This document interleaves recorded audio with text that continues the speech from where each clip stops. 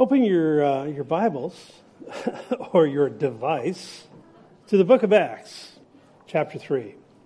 Acts chapter 3. Last week we looked at Peter and John, two of the disciples whom Jesus had called while they were tending their nets in Capernaum, their hometown on the north shore of the Sea of Galilee, some 3.5 years before the events we read about here. And now, after having received the baptism of the Spirit at Pentecost, the two men had gone up to the temple at 3 p.m. It was what was called the hour of prayer, at 9 o'clock and at 3 o'clock, the early sacrifice, the late sacrifice, the times of the day when people would go up to the temple. And in this case, for the hour of prayer, they had entered the temple through what was known as the Gate Beautiful. We also call it the Golden Gate, the eastern gate of the city, Jerusalem being a walled city, and the eastern side of the city walls actually went directly into the temple area. It still does, for that matter. It's the gate, this Golden Gate, the Gate Beautiful. It's also the gate, according to Jewish tradition, through which Messiah, the Jewish Messiah, will come. And many in the church believe that as well. And I don't doubt that. Don't see specific reference to that in God's Word, but it makes sense. So at the gate, they'd encountered a 40-year-old man. Now, the reason we know that is we're in Acts chapter 4, we're told his age. And so this guy had been lame from birth. He had never, ever walked. We looked at that again last week. He was carried to the beautiful gate every day to beg alms. In almsgiving we talked about last week, it wasn't just panhandling. It was their form of welfare. It was where people would go and from the generosity of others, they would be able to at least get enough money to buy bread for that day. But think about it. If you're going to beg alms, what better place than a crowded place where all the religious people are? And this guy, they're the ones who are known for being merciful and for being generous, also being compassionate. And this guy might be lame, but he's not stupid. Over the years, he had of necessity gotten it down. He knew where to go. And the Gate Beautiful was the place. So something else I think about here, and I don't know if it's true in your life, but I know when people are not wanting to engage someone who is looking for a handout, their tendency is to divert their eyes. I don't see him. I don't want to know. And I mean, I've done that before. I'm not saying that I always do, because there are times where the Lord charges me to wade in. I marvel at my wife. She has eyes for people in need, and very often I've told her, I pray that the Lord gives me eyes like yours in that sense, because I don't see that way as much as I'd like to. Anyway, the tendency is to divert our eyes, but not Peter. Instead, he barrels into this guy and urges him to look back at him. You remember, he says, "Look at me." And he says that very certainly, and I imagine with authority. He locks eyes with this guy because he wants his undivided attention for what he's about to do. We also talked about how foreign it would be to this man to hear the words, "In the name of Jesus Christ of Nazareth, rise up and walk." He'd been doing this for a long, long time. And nobody had ever said anything like that. We know that that's a Bible passage. I mean, we understand that. I mean, Jesus would tell people to rise up and walk because we've read it and all. But there was no point of reference at this point in the first century for anybody to tell this guy to rise up and walk. And we understand that terminology, but this guy wouldn't have a clue. So he wouldn't understand until Peter reached down and took this man by the hand and hoisted him onto his feet. We're told in the text that as he did, the man's ankles and feet had been strengthened. So I mentioned also last week that the intensity of this moment, folks, you just got to be there. I mean, just in your mind, in your heart, to understand that this is a powerful scene. And as the reality of this healing was sinking in, this guy was completely overwhelmed. In his wildest dreams, he never would have imagined this moment. Would you? I mean, none of us would. Get up and walk. He not only got up and walked, he began to leap around. He was excited, praising God, and the people in the immediate vicinity recognized him. They thought, that's the guy that's been at the gate. What, has he been faking it all this time? What's going on here? And he's up on his feet. He's jumping around. He's clinging, holding on to these two guys that had done this thing. Not only was the man undone by what had happened, knowledge of this indisputable miracle had left the people standing around slack-jawed. They were just like, what is going on?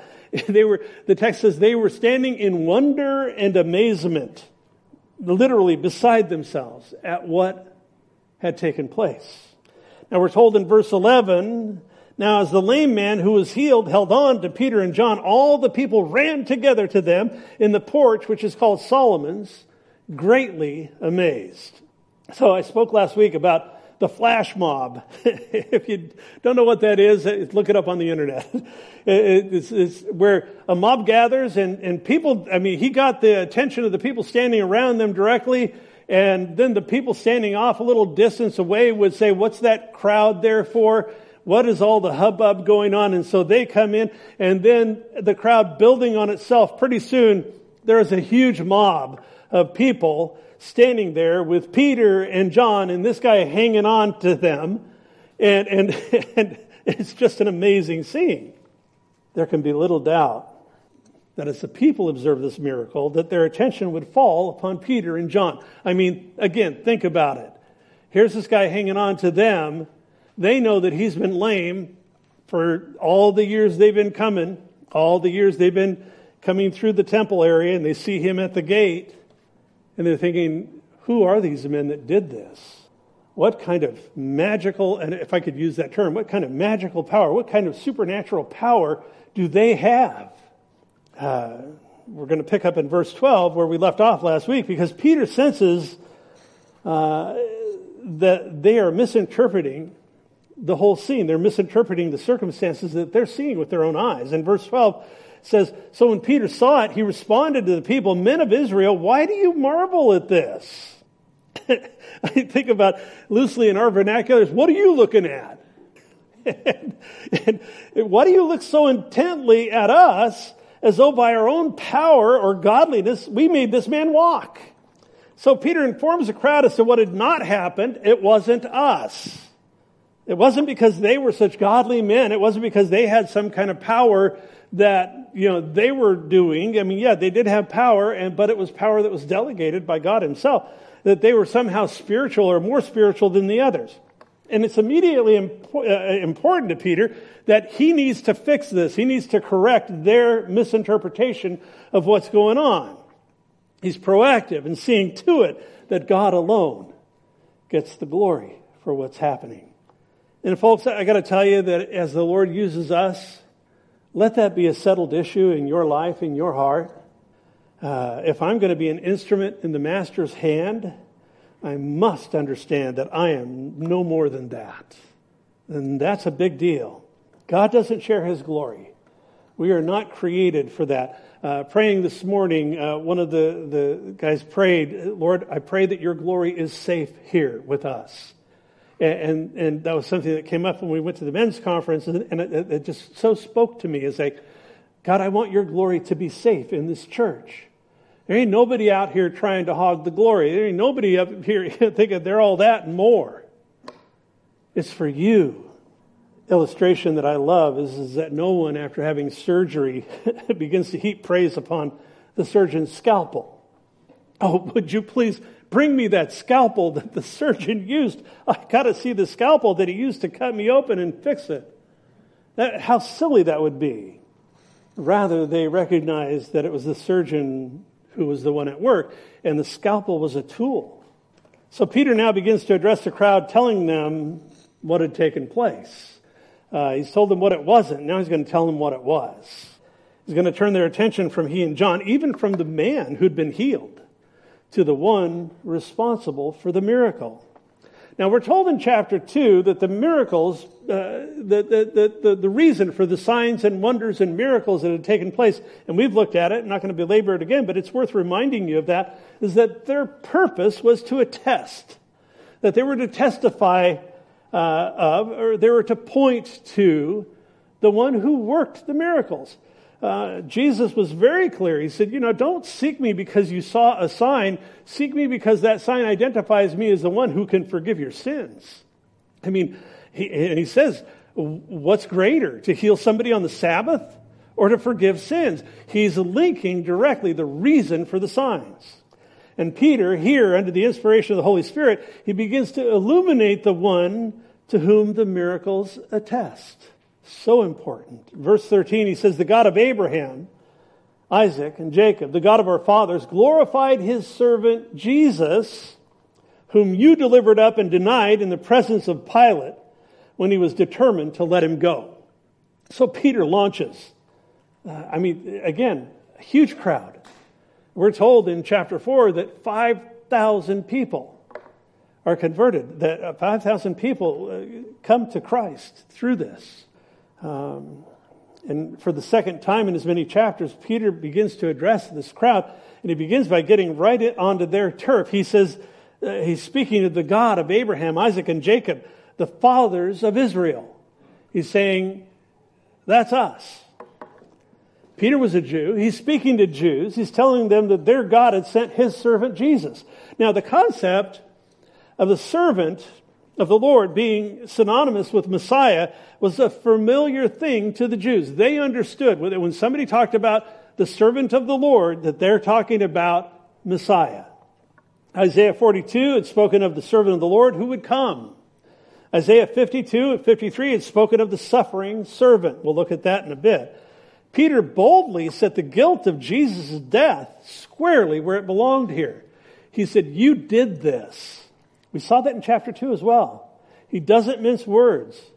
You got to understand too that among those people in the crowd there on the Temple Mount, near Solomon's porch, by the gate beautiful that day, were very likely, many of them were those who had shouted not many weeks before, Hosanna, as they saw this rabbi riding into Jerusalem on a donkey, laying palm fronds in the road, throwing them down, screaming, shouting, welcoming Messiah. But it was a Messiah according to their own dictates, according to their own desires. This would be the same ones who, by the end of that week, had been in the crowd shouting, crucify, as Pilate had pleaded with them to let him go.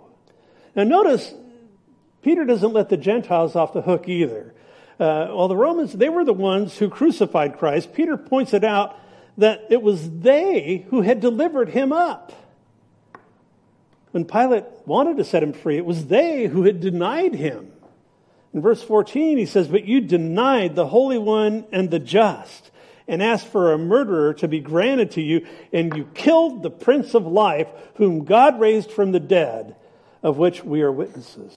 So in verse 13, and here again in verse 14, Peter drives home the fact that they had denied him. Sound familiar? I have to think that with regard to Peter's own failure, he knew he was forgiven. He knew he had been restored there at the shores of the Sea of Galilee. But he also knew that his own denial had been perhaps the hardest thing he had ever endured. And that had to be still in the front of his mind. And the way that he addresses this crowd, he leads off with saying, you denied him. And he doesn't just say it once, he says it twice. More than that, I believe that Peter had to have clearly remembered the crushing weight of the conviction he had experienced as a result. When I think about that, I think about when they were leading Jesus out of the high priest's house and he locked eyes with Peter in the midst of his denials. What a scene that would have been. And Peter here preaches boldly, preaches with authority to this crowd because he knows their hearts. Furthermore, in their denial, he's saying, you traded the Holy One of Israel. Now, again, the Holy One of Israel, that term is used over 40 times in the Old Testament, a familiar theme. He said, you traded him for a murderer, speaking, of course, of Barabbas. Now, in verse 15, the wordplay is specific and powerful. Peter says, you killed the Prince of Life. Now, we read in the Gospel of John, chapter 1, verse 1, he says, in the beginning, John says, in the beginning was the Word, and the Word was with God, and the Word was God. He was in the beginning with God. All things were made through him, and without him nothing was made that was made. So in the Gospel of John, Jesus is described here in this opening verses of the Gospel of John as the author of life. Nothing came into being in the beginning.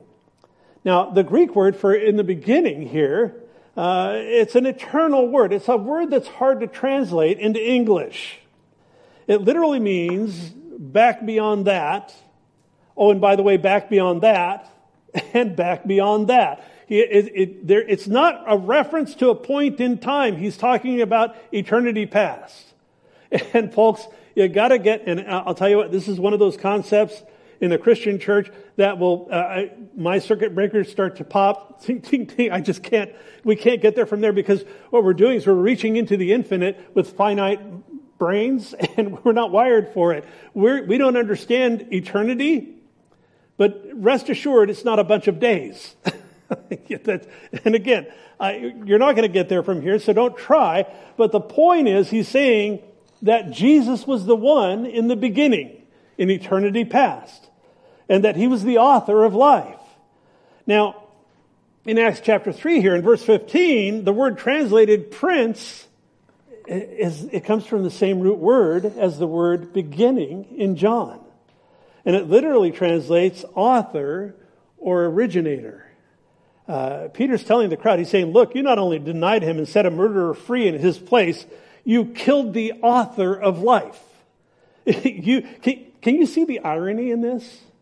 Think of it. You killed the one who created you, the one in whom life itself originates. And I have to add, what love God has for us, for them. That here, the Creator God would step from eternity into time, be born as a man, step into his own creation, to grow up, to be tortured and executed in order to atone for the sins of humanity.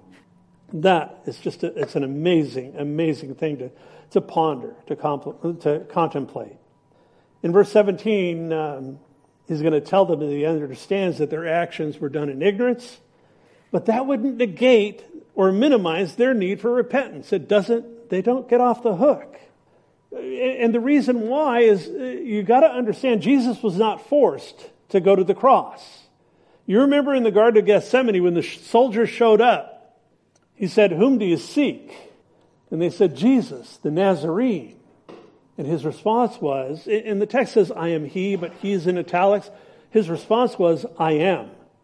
And that is the covenant name for God right out of Exodus chapter 3. And at the moment that he says, "I am," every one of the Roman soldiers in the Roman cohort, the garrison that they had sent out after him, every one of them was knocked on their keister.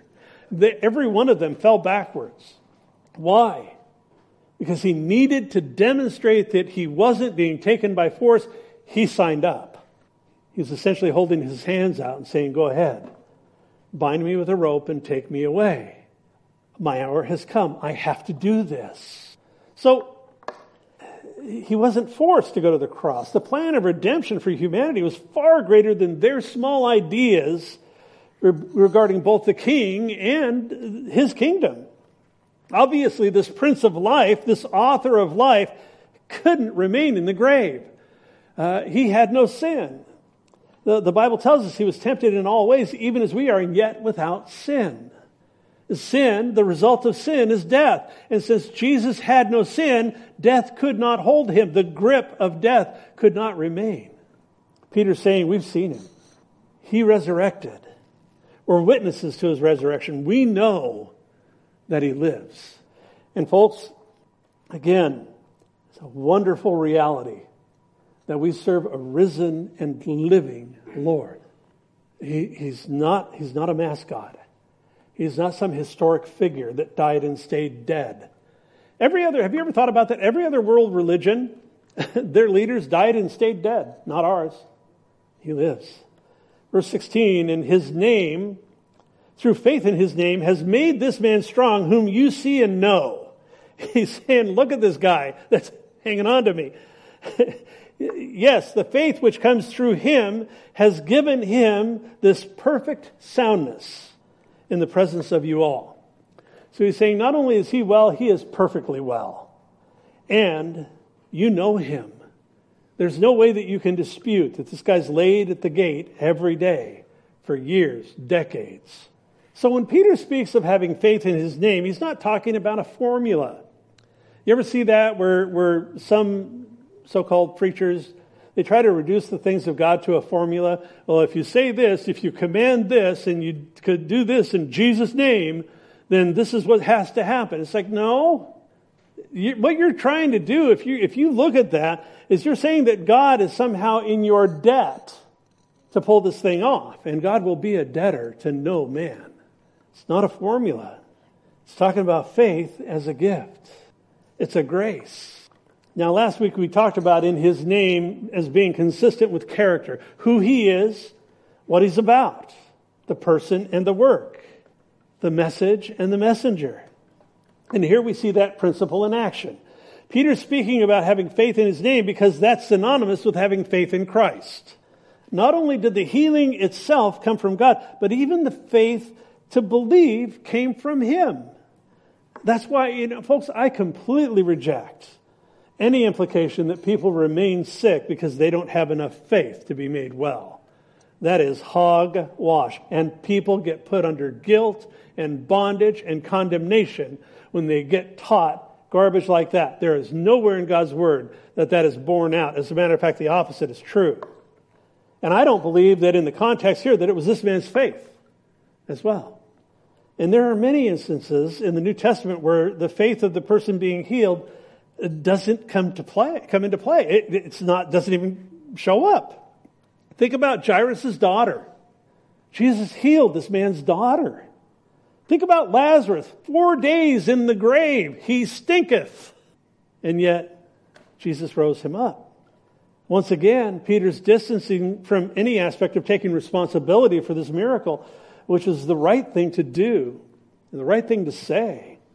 However, it begs the question, who is acting on faith here? The apostle or the lame man? I believe it was Peter's faith. And he's not saying, hey, look at me, look at my faith. That's not the point. And it's true also that through this miracle, this man would come to faith. He's already praising God. I mean, he's immediately on his feet giving glory to the one to whom glory is due. It's also true that, as I mentioned, a great many in the crowd would come to faith. 5,000 do. So how much faith is required? That's a fair question as we look at this. And as Peter talks about faith. Well, Jesus says in Matthew chapter 17, if you have faith as a mustard seed, well, that's enough. How big is a mustard seed? Have you ever looked at a mustard seed? I mean, it's the term eensy beensy comes to mind. I mean, it's like, oh, there is one. I think I have my trifocals on. Very small. Therefore, it's fair to assume that some have a greater measure of faith than others. And I believe that's true. Romans 12:3, the Apostle Paul writes, he says, for I say, through the grace given to me, again, this is by grace. This is because he merited it somehow. To everyone who is among you, not to think more highly than he ought to think, but to think soberly, as God has dealt to each one a measure of faith. I remember being at a getaway with my pastor, Bob, who had an incredible measure of faith. He just trusted God. I read George Mueller's book about his orphanages and stuff, and I think, I don't have that kind of faith. I mean, he doesn't have food for the orphans, and he prays, and it shows up every day, and things like that.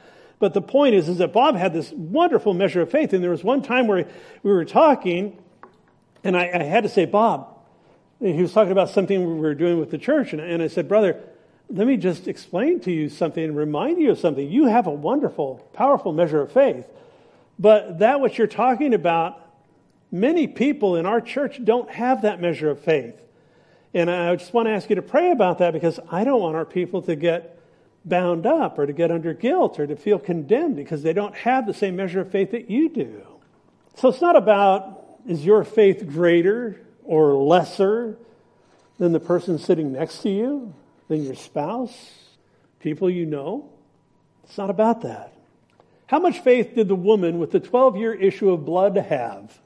She had just enough to know that if she could just touch the hem of Jesus' garment, that she'd be healed.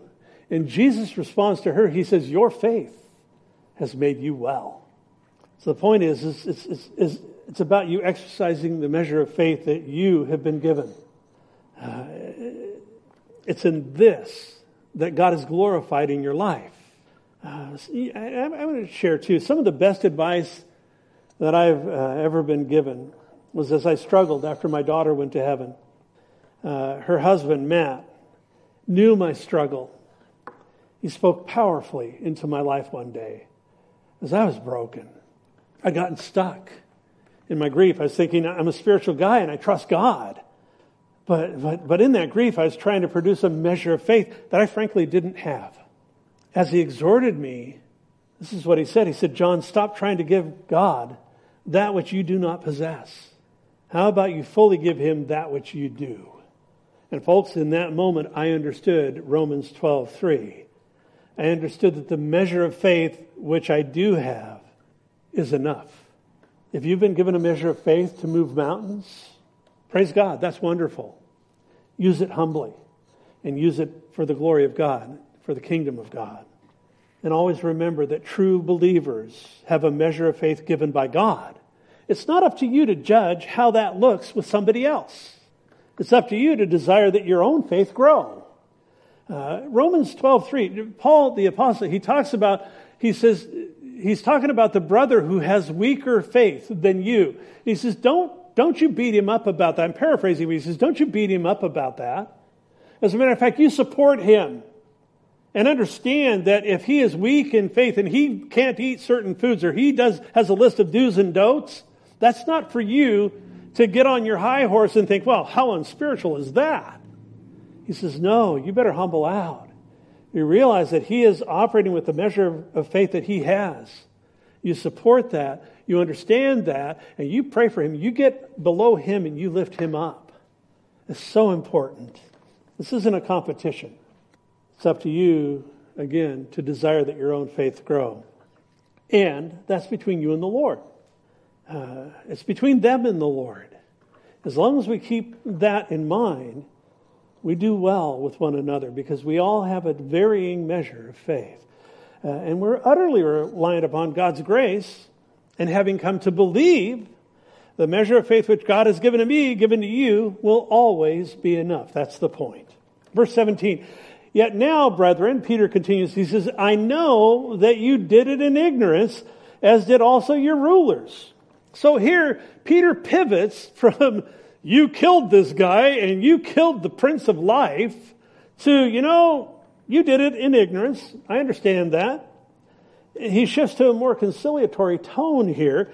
He's charged Israel with murdering the Lord Jesus, but now he addresses the same crowd as his brethren. He says, but you, brothers, he says, you did it in ignorance because Jesus didn't fit their idea as to Messiah in their ignorance of what they truly believed that Jesus had come to do. What they thought he would come in power as a military commander, as a deliverer. They thought he was coming to set up his kingdom immediately and consolidate power away from the Romans. They really did think that he was coming, that coming into Jerusalem the week before he was put on the cross, that he was coming as a world leader, as the one who would solve their problems. Peter says you did it in ignorance. They were ignorant of the true work that Jesus had come to accomplish. Here's an example of their ignorance. In John chapter 11, the council, the creepy religious guys, that's what I call the Pharisees and scribes and all that. They got together, they convened a council because they were trying to figure out, okay, how are we going to kill this guy? This guy is really getting under our skin. He's undermining our power base. When we go to teach the people, we got like 4 people and they've got 3,000. They did not like, because Jesus taught as one with authority and he loved the people. He connected with them and they loved this guy and they did not. So they've got this council that they put together, and one of the religious leaders says, if we let him alone like this, everyone will believe in him and the Romans will come and take away both our place and our nation. Our power will be taken away. We will lose our toys. And Caiaphas, the high priest that year, said to them, you know nothing at all, nor do you consider that it's expedient for us that one man should die for the people and not that the whole nation should perish. Now this he did, John inserts this, he said, this he did not say on his own authority, but being high priest that year, he prophesied that Jesus would die for the nation. He's saying these things and he has no idea. Speaking of the need for Jesus to die for the nation, Caiaphas was prophesying in spite of himself, completely in ignorance. Verse 18, but those things which God foretold by the mouth of all his prophets that the Christ would suffer, he has thus fulfilled. Looking at prophecy, looking at the prophetic record, I've mentioned before, there is a body of prophecy that has already been fulfilled. There is a body of prophecy that is yet to be fulfilled, and we sit right here. It's happening. We're in that river of prophetic fulfillment. You got to see your life that way. You've got to see it from that worldview. Otherwise, we get knocked off our pins by the things that go on around us. Here's some examples of the prophets, the prophecies that come to bear. In Genesis 3, 3 chapters into the entire Bible, we see the first prophetic word as God pronounces a curse on the man and the woman. He says that he talks about the seed of the woman, that the seed, her seed would suffer. He says, he will bruise your heel, but you will crush his head. Psalm 22 speaks of the Gentiles piercing Jesus' hands and his feet.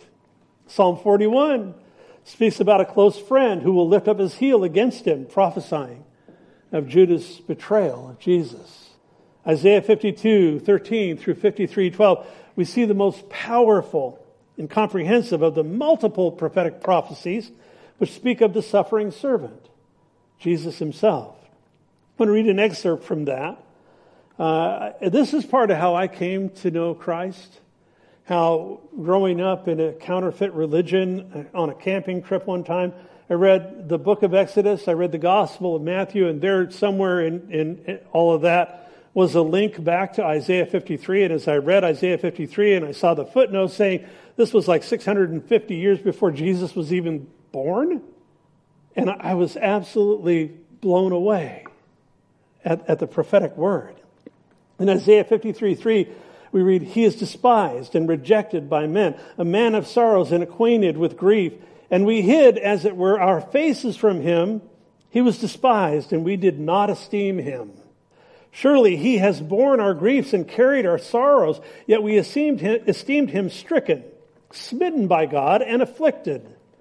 But he was wounded for our transgressions. He was bruised for our iniquities. The chastisement for our well-being, for our peace, was upon him, and by his stripes we are healed.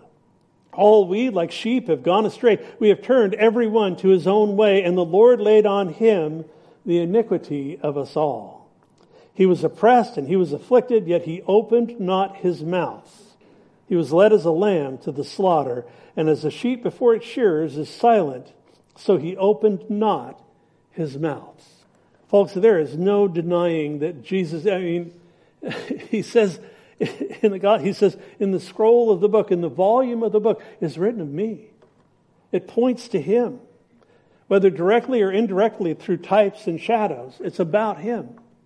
And Peter, here, he says, in light of all of that, because of these things I'm telling you, he says in verse 19, repent. There's that singular word, that's your response. He says, repent therefore and be converted, that your sins may be blotted out, so that times of refreshing may come from the presence of the Lord. That is just a powerful, powerful statement. Notice Peter first tells them in verse 17 that when they crucified the Lord, when they crucified Christ, that they had done it in ignorance. And you might think, well, great, they're off the hook. As I mentioned, not so fast. In verse 18, he's essentially saying, you should have known. You should have known. God had repeatedly spoken of the one to come through His Word. And folks, ignorance of His Word in those days and willful ignorance of His Word in these days is not and will never be a defense. When Jesus wept over the city of Jerusalem coming down the mountain that day, and He said, Jerusalem, Jerusalem, you've killed the prophets that I sent to you. And He weeps, He prophesies over the city, He pronounces judgment upon that city for their ignorance, because it was willful. That's why He says here in verse 19, to repent. And we talked about repentance a bit last week. But it's important to remember that repent, that doesn't mean to apologize, I'm sorry. It goes further than that. Hebrews chapter 12 tells us that Esau sought for repentance with tears, but none was found. Why? Because it wasn't a godly sorrow. He was sorry that he lost his birthright. He was sorry that he lost his blessing. But he wasn't sorry before God for the way and the manner in which he had conducted his life. He didn't find repentance, even though he was sorrowful about it. Repent and believe. You'll notice that those two go hand in hand. It's not just repent and it's not just believe. It's repent and believe. Change your mind and start thinking about it a new way. When that happens, your actions follow. I talked about last week when I talked about believe. If you believe that the roof is going to cave in, if you really believe that, it's going to shape the way you behave. And it does. So that's the stuff of conversion. It's not just believe. It's repent and believe. Turn from the old life. Embrace Messiah. Embrace Jesus as Messiah, Creator God, the one who upholds all things by the word of His power. The result? I'm going to look at 3 benefits of what it is to repent and to turn to God. He says the result here is that your sins may be blotted out. I love that particular word. That is a cool word. In the Greek, it's exalepho. And what it means is to wipe away or to obliterate. Now, in the first century, you've got to understand this. This is why the word was used, and I'll show you another place here in a minute. The ink that they used when they wrote on papyrus scrolls didn't have the acid content that modern inks have. All right? Modern inks have a high acid content because it etches onto the paper as you write. That's why you can't erase it. It binds to the paper. As a result, the inks that they use could be blotted out. It could be wiped away.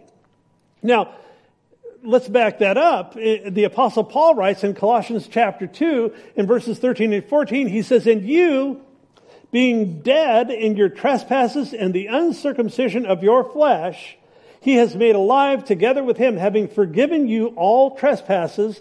Verse 14, having wiped out, that's the same word, exalepho, having wiped out the handwriting of requirements that was against us, which was contrary to us. He erased it. This is like the difference between seeing something written with a magic marker and seeing something on a chalkboard. You just go up, you erase it, it's gone. And that's what he's saying. He wiped it out. Those things, the sins of our lives that were contrary to us. He's taken them out of the way, having nailed it to the cross. Blotted out, obliterated.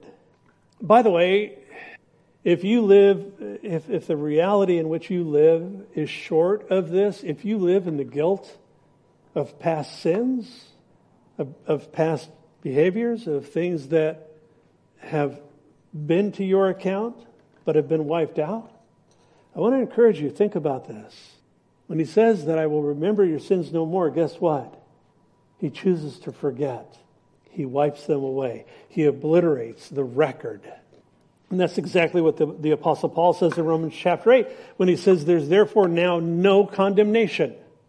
None. Zero. Doesn't exist to those who are in Christ Jesus. So here in verse 19, we were talking about, I looked at the first half of it where he says, repent therefore and be converted that your sins may be blotted out, so that times of refreshing may come from the presence of the Lord. Here's the second benefit. of repenting, turning to God. Now, the word refreshing is an interesting term. The word picture is that of being of someone who's able to pause and to catch their breath.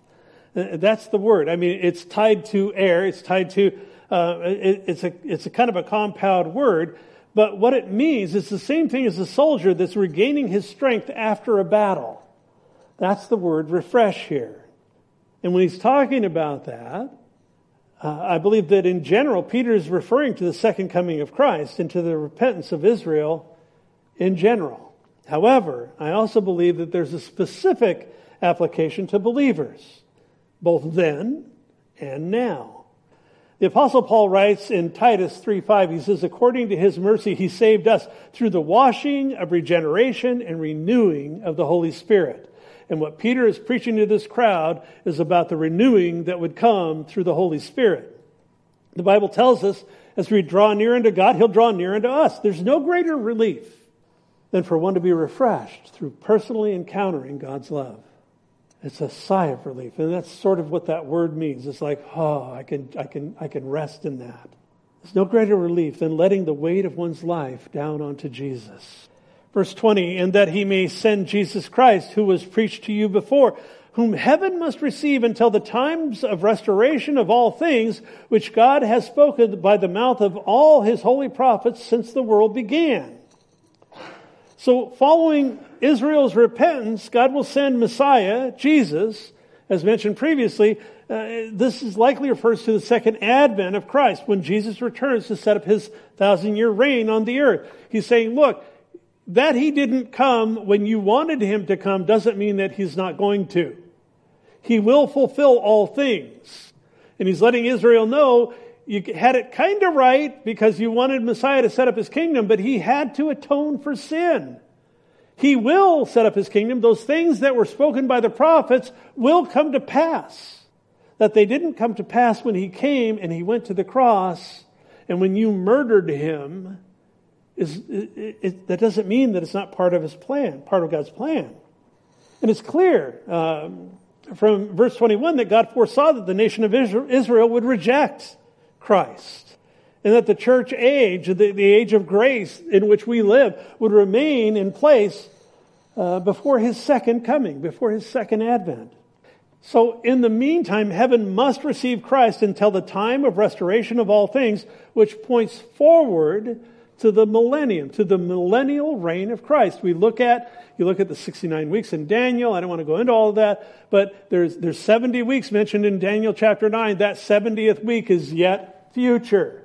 That's the great tribulation. That's the time of great trouble on the earth. The church is taken out of here, and at the end of that time, Jesus comes riding back in, sets his foot down on the Mount of Olives. He claims essentially victory over the earth by the word of his mouth. Armies of the world are gathered together against him, and he slays them by the breath of his mouth. He just, with a breath. And at that point, he begins to set up his kingdom then, and he will reign from Jerusalem personally for 1,000 years.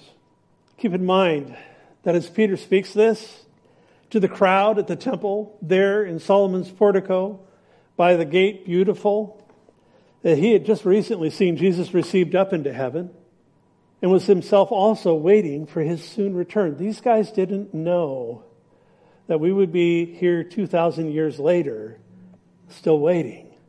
As a matter of fact, the book of Hebrews, the letter to the Hebrews was written because they were so beat down. They were so discouraged because this is years after the crucifixion, resurrection, ascension, and Jesus hadn't returned, and they were under great persecution. And the writer writes that as a letter of encouragement, saying, don't walk away from Christianity. Don't go back to Judaism. That he hasn't returned doesn't mean that he's not intimately involved in the affairs of your life. And that truth holds for us today. So Peter, as he writes this, he's looking at it as this is an imminent thing. And it still is. But understanding the context helps us to understand these sometimes difficult to interpret passages. This passage, commentators vary on and they have different ideas about. But the one that makes the most sense is that Peter is speaking from his own experience and his own expectation. You guys put him on the cross because he didn't fulfill your expectation. That doesn't mean that he won't. That means not right now. He will return and he will rule over the earth. So in verses 23 through 26, as we wrap up the chapter, Peter warns of the danger of rejecting Jesus. He's warning these people. He's saying, look, you can't afford to get it wrong twice. Verse 22, he says, "For Moses truly said to the fathers, the Lord your God will raise up for you a prophet like me from your brethren. Him you shall hear in all things, whatever he says to you." So here, Peter reaches back into Deuteronomy chapter 18, where God promises Moses to raise up a prophet like himself from among the Jews. Now, many in their day, they assumed the prophet spoken of here would be someone different than the Messiah. And Peter's saying, no. He's making it clear that they are one and the same. Moses served as a deliverer of God's people. As a prophet, he spoke for God to God's people. He held both offices. Moses, we know, was a type for Christ, an impression. His life as a deliverer, as a prophet, pointed to a future fulfillment that Jesus himself would have. And that's what Peter's point is here. He's saying, look, that prophet, that one that was spoken of back in the days of Moses, that's Jesus. That's him. He is the one that was foreshadowed all those centuries ago. Verse 23, he says, "And it shall be," looking forward, "that every soul who will not hear that prophet shall be utterly destroyed from among the people." That's the warning. You don't hear the one that God has sent, you'll be destroyed. Now the words "it shall be" here, they're in a future tense. And Peter applies it to the crowd specifically, but also to the Jews in general. You got to understand, he is a Jewish man speaking to Jews. And having rejected the Messiah as he presented himself to Israel, Peter's warning, you want to avoid the consequences of doubly rejecting Christ. Why? Because in doing so, if that would be the case, all that would remain would be judgment. That's it. Now, I want to notice too that he uses the term every soul. And that's significant. Until now, God's dealings had been with the nation of Israel as a nation. But under the new covenant, God deals with individuals. And in the case of Israel, a group of individuals. In the case of the church, we are a group of individuals. It is individual. It is no longer you're saved because you're part of that group. It's no longer you're in because you're part of that group. It's you have to make a decision yourself. And that's why I believe in the future, Israel will not be the sum of the Jewish people contained within the geographical borders of that nation. That's not Israel. Israel today is a secular, largely godless nation. Doesn't mean that they don't have favored status with God, but I believe rather Israel will be the sum of the Jewish people who have repented of sin and embraced Jesus as Messiah. That's Israel. In that repentance, their sins would be blotted out, their souls would be refreshed, and finally the third benefit we see of repentance and turning to God, they would be spared from impending judgment. That applies to us as well. Verse 24, "Yes, and all the prophets from Samuel and those who follow, as many as have spoken, have also foretold these days." So, born during the time of the judges, Samuel would be the last judge. He was the last of the judges. He was also the first in a long line of men that would be called as prophets. Even though Moses had prophesied and all that, there was a whole line of prophets that God brought onto the scene to actually be his mouthpiece. Peter reminds the people that this is not something new. He's saying, look, this has been spoken of all along. It's been God's plan. He's spoken about the prophets, or through the prophets, for centuries. Now, in Hebrews chapter 1, the writer tells us how the prophets had spoken. Hebrews 1:1, the writer there says, God, after he spoke long ago to the fathers in the prophets, in many portions and in many ways, in these last days has spoken to us in his Son. The word his is in italics. What he says literally, has spoken to us in Son. He's not talking about lineage. He's talking about position. The Son, whom he appointed heir of all things, through whom also he made the world. So none of the prophets had been given the entire message. And that's Peter's point. That's also the writer of the Hebrews point. They had spoken in many portions, many ways, pieces and parts. That is, until Jesus. And now as the prophet, spoken of by Moses in Deuteronomy 18, the writer in Hebrews tells us that Jesus is the total message. He's the totality. He's the embodiment of God's message to man. Because he's more than a prophet. He's a son, the Son. He's not just a son. He's the heir of all things. He is Creator God. And that's the point that's being made there. It's the point that John makes when he speaks of the recreation in John chapter 1 as well. And then Peter here, he goes on and he says, you are the sons of the prophets and of the covenant which God made to our fathers, saying to Abraham, and in your seed all the families of the earth shall be blessed. Now Peter here, appealing to his countrymen, speaks of the advantages that the Jews had. They were sons of the prophets. They were of the lineage of Abraham. He was the father of their nation. As the promised blessings of Abraham extend to Israel, we understand that it's far more than a physical lineage that's being spoken of here. He's not talking about, you are the seed of Abraham, but that goes further. Paul gives illumination in Galatians chapter 3, in 3:16, Galatians. He says, now the promises were spoken to Abraham and to his seed. He does not say, and to seeds, plural, as referring to many, but rather to one, and to your seed, that is, Christ. So, Peter is saying the same thing that Paul exhorts the people here in Galatians.